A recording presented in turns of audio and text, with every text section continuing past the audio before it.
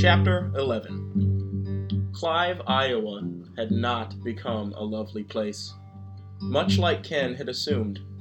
Instead, his hometown had given way to a sprawl of department stores, bad chain restaurants, and modern apartment buildings.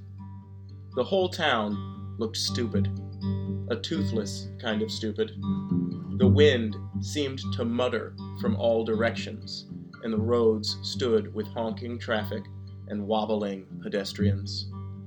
Not since leaving LA had Ken sat at a red light this long. He'd spent his 20s on back roads and campgrounds to avoid this very thing, humanity. Red, impatient faces glared at him from inside the other cars. It was a Saturday.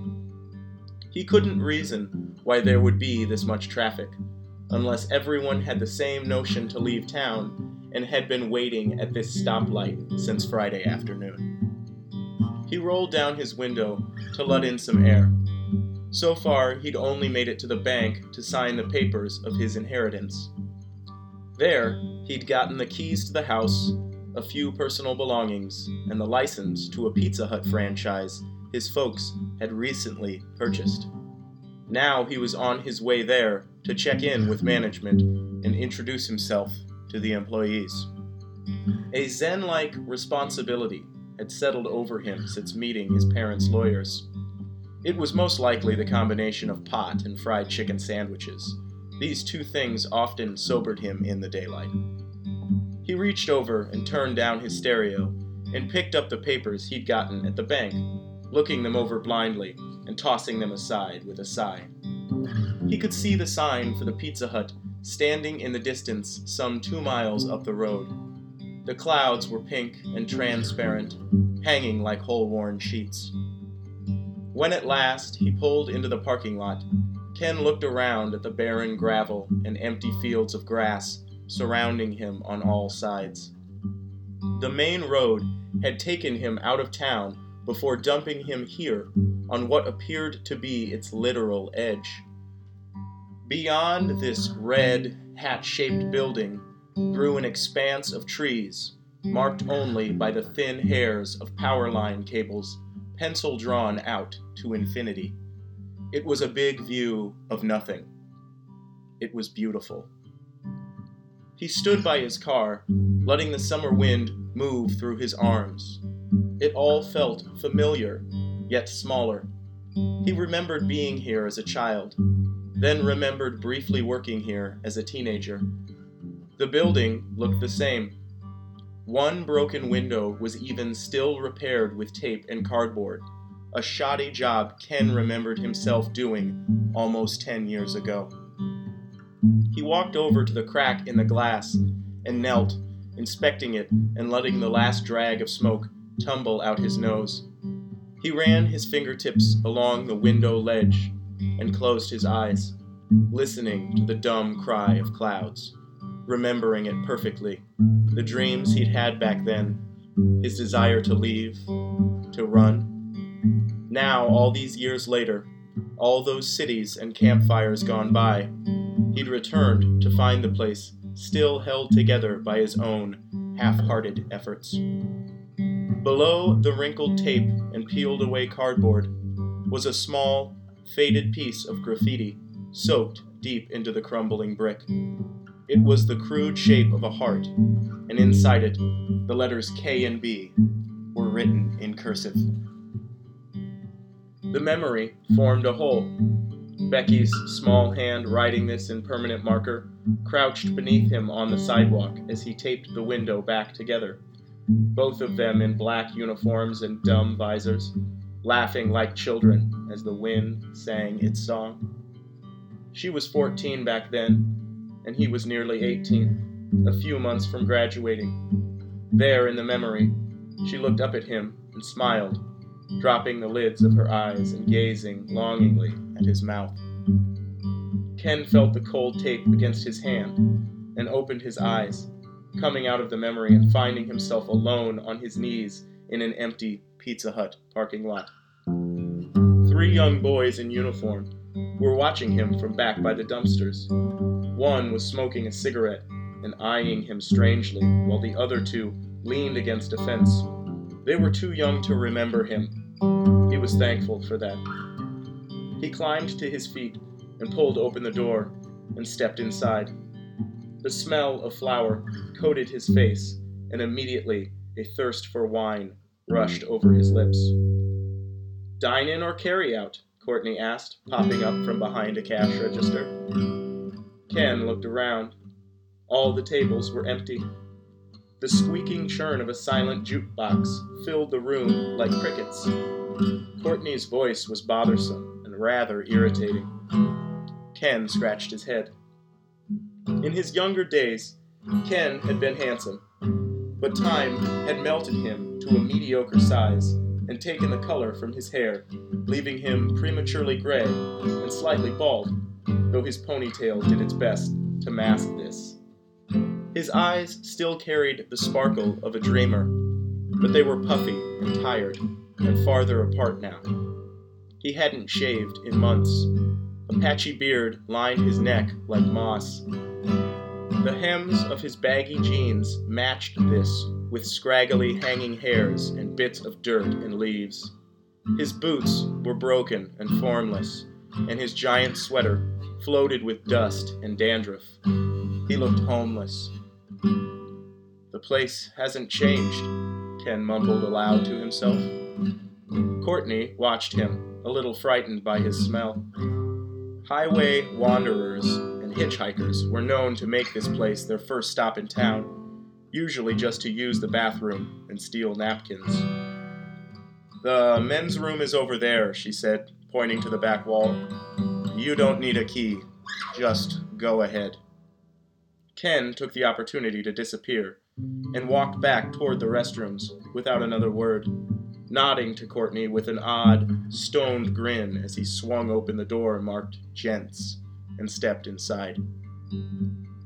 Becky had been holding back tears since Courtney's assessment of her life.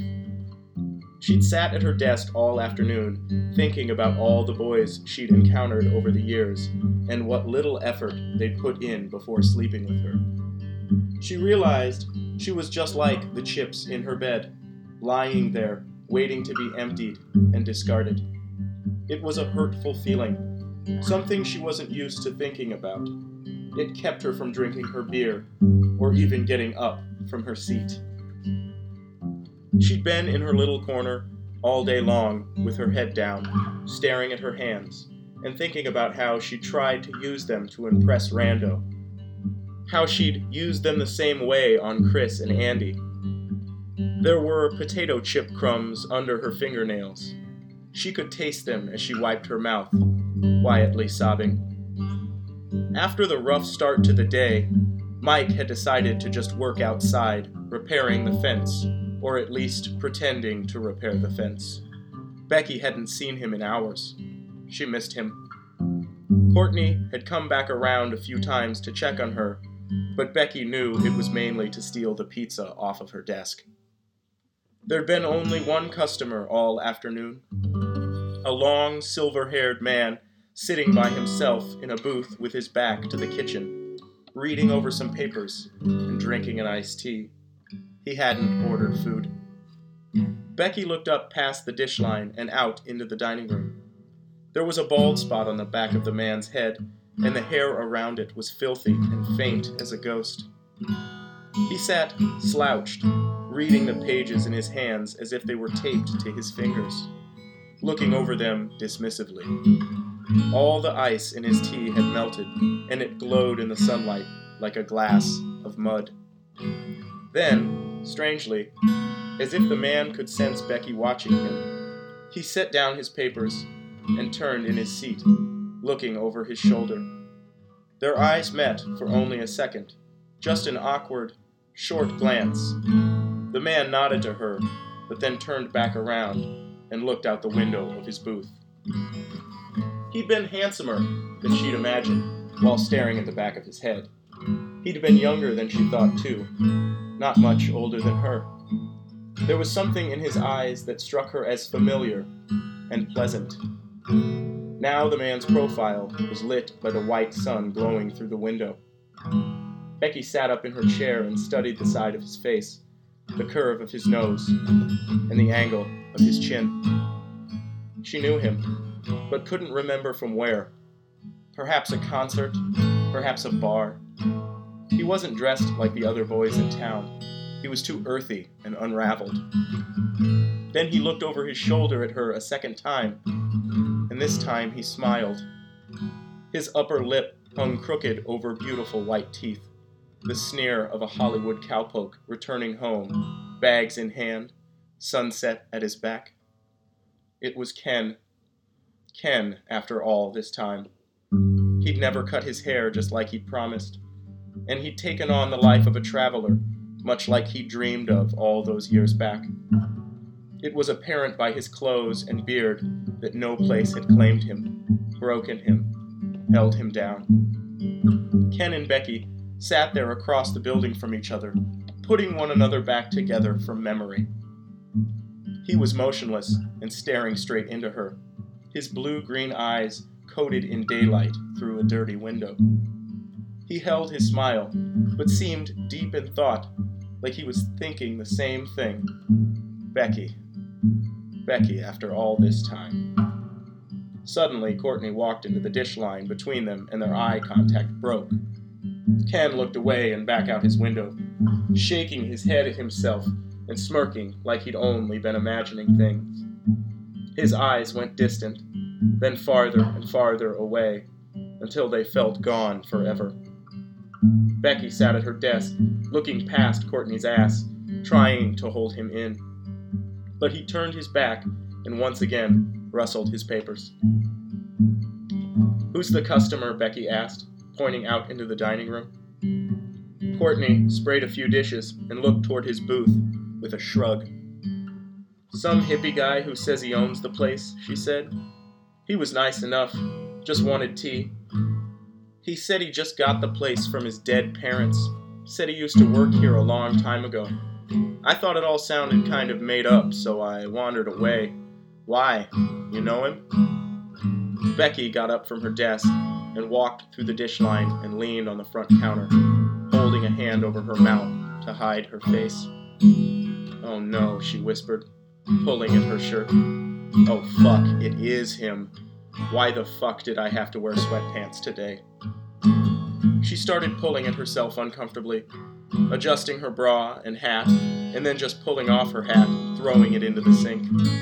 She ran her fingers through her dry hair and fluffed it out as best she could, and tried tucking in her polo. It wouldn't stay, so she hiked up her pants to just below her breasts, sucking in her gut and throwing back her shoulders. Then she tossed her bangs to one side.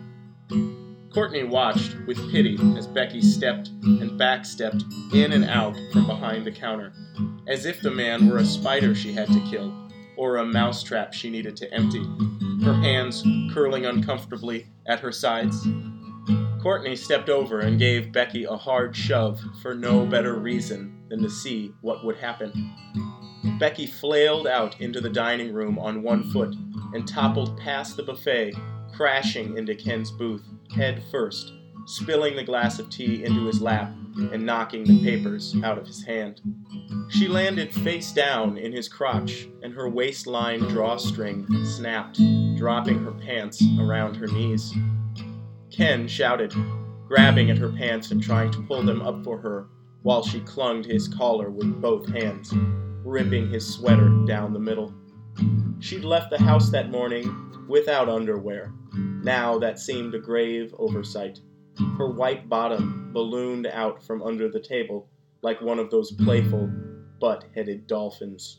Ken managed to pull her pants up and grabbed her by the wrists, pushing her off of him and onto the dining room carpet. Becky flopped on her side and lay still, hoping the whole thing was a dream. She clenched her eyes shut. "Hi, Becky," Ken said pleasantly. "I thought that was you. Hi. How are you?" She laid there a moment longer, hoping she would burst into flames or that the world would just suddenly end. But then Ken spoke again, his voice unchanged. "Becky?" he asked with a laugh. "It was Becky, right?" What a mean question. What an awful way to paraphrase their time apart, almost guessing her name and making her feel even more forgettable than the day already had. Becky didn't answer him. Instead, she sat up and slid onto her hip, adjusting her bangs and picking some of his papers up off the floor, handing them to him. "Yeah," she said, clearing her throat. "I'm Becky. I'm the manager." He took the pages from her and smirked, studying her eyes. "You don't remember me?" Ken asked, pointing at his own face. She remembered. Not a day since first meeting him had his strong, lovely face left her fantasies for even a moment. He looked exactly the same except for his thinning gray hair and dirty beard. Beneath all the mange glowed the radiant skin and twinkling smile of Ken Morrison, her first boyfriend, the only boy who'd ever made her feel loved, made her feel beautiful, the only boy who'd ever broken her heart by disappearing entirely from her life like a childhood dream. She remembered. She remembered their first time, their last time, and all those many times in between on the warm summer nights before her sophomore year when they'd met and touched and kissed uncontrollably. She remembered him crying as he climbed on a bus headed west, handing her a poem he'd written about their love and its unfortunate timing. A poem she still had tucked in a drawer and often pulled out to read when she was really drunk and lonely. A bad poem, but an honest poem, the words of a kid who had yet to know much about life. She remembered, right down to the thin scar along his cheek he'd gotten after biking on a gravel road and crashing into a fence post. She remembered everything about him.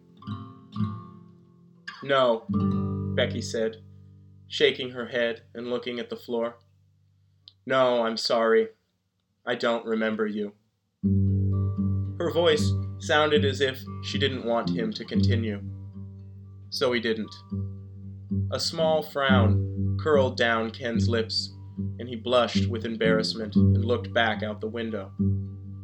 "Oh," he said. "Well, I'm Ken. I remember you, but whatever." Now they were caught in some game of pretending, where both their guards were up like boxing gloves. He couldn't even look at her. She just kept staring at the floor. It was horrible. "Anyway," he continued, climbing out of the booth and extending his hand to help her to her feet, "I'm back in town for a while to sort some stuff out. I guess I own this place now, whatever that means. I gotta say, it's been a while. I'm really surprised to see you. I can't believe you're still around." Becky glared at him, not sure if this was the underhanded insult it sounded like. Ken's one downfall had always been the way he spoke too soon, like the rich boy his parents raised him to be, quick to judge, quick to speak his mind. She suddenly hated him, as if her love for him had been hate all along. "Yeah," she said, scowling. "I'm still around. Where the fuck have you been?" "So you do remember me," Ken said, smiling his pretty, annoying smile. Becky just stared at him. "I've been on the road with Fish," Ken said with a toss of his head. "Did some time with Widespread Panic, too. I was just over in Colorado when I got the news about my folks. I had to leave camp and drive back. It was a long ride, but I made it." Becky looked at him, irritated by the casualness of his tone and his vague overview of nearly an entire decade of traveling the country. "That's it?" she asked. "You've been gone this long and your parents were just eaten by sharks, and that's all you have to say?" Ken pulled a glass pipe out of his pocket and lit it, sucking in several drags and huffing them out. His eyes glazed over, and he turned and looked out the window. "Orcas," he said in a cloud of smoke. "They were orca whales, not sharks. Anyway, yeah, I'm not much for words. I've spent a lot of time alone." Becky twisted her fingers in her hands and bit her cheek. "I know the feeling," she said. A crumble of gravel sounded as a car rolled to a stop just outside the booth window. Ken watched a young kid get out of the car and slam his door. The boy reminded Ken of himself at that age, right down to the wrinkles in his uniform and the way he awkwardly smoked his cigarette. Peter looked back at Ken through the window. It was a cold stare, as if he were looking at a prophesized reflection. He dropped the butt of his cigarette and looked past Ken to where Becky sat uncomfortably on the carpet. Ken felt like he was in some dream of his past, where others played the roles and he could only watch. But Becky was older now. Nothing else had changed. Peter looked away from the window and out to the fields beyond the road. Then he walked out of Ken's line of sight and disappeared around the building. "That kid kinda looks like me," Ken said, nodding out the window at Peter's car. "No, he doesn't," Becky grunted, standing up and walking away. She walked over to the buffet-lined salad bar and picked up a heaping spoon of cottage cheese and flung it at Courtney. Courtney ducked just in time and it missed and hit the wall by the cash register. Courtney screamed and shielded her face as Becky came at her with the empty plastic ladle, wielding it like a hammer and bashing her on the head with it. "Stupid fucking bitch," Becky shouted, shoving her down and punching her a few times. "That's for calling me names." Becky dropped the spoon and picked up a stack of boxes, lifting them over her head and throwing them in a pile onto Courtney while kicking her. "And that's for shoving me," Becky cried. "You're fucking fired. Get the fuck out." Courtney lay in a heap on the ground. There was cottage cheese in her hair. Becky dropped another box on her and walked back to her desk and sat down in a huff. Ken got up from his booth and walked over to Courtney, helping her to her feet and offering her a napkin. Becky watched this, hating the tender way Ken held her by the arm and smiled. Courtney feigned exaggerations of pain, letting Ken go as far as to actually wrap an arm around her and walk her out the front door as she limped at his side and whimpered. After a minute, the front door dinged open and Ken returned alone. He'd sent Courtney on her way, asking Peter to give her a ride home and confirming that she was in fact fired. Ken told all of this to Becky from across the kitchen, where he now leaned on the front counter, leafing through a menu and picking at his hair. Becky sat at her desk, her arms crossed and her hat pulled down over her eyes. "So you sent her away?" Becky asked. "Yeah, I told her she was fired," Ken said, not looking up. "You kinda went apeshit on her, though. I figured it was best to just stay out of it and send her home." Ken's voice had a prosthetic volume as he spoke with his chin propped in the palm of his hand. His words had no importance to him. It was obvious. He was just muttering to move the conversation along.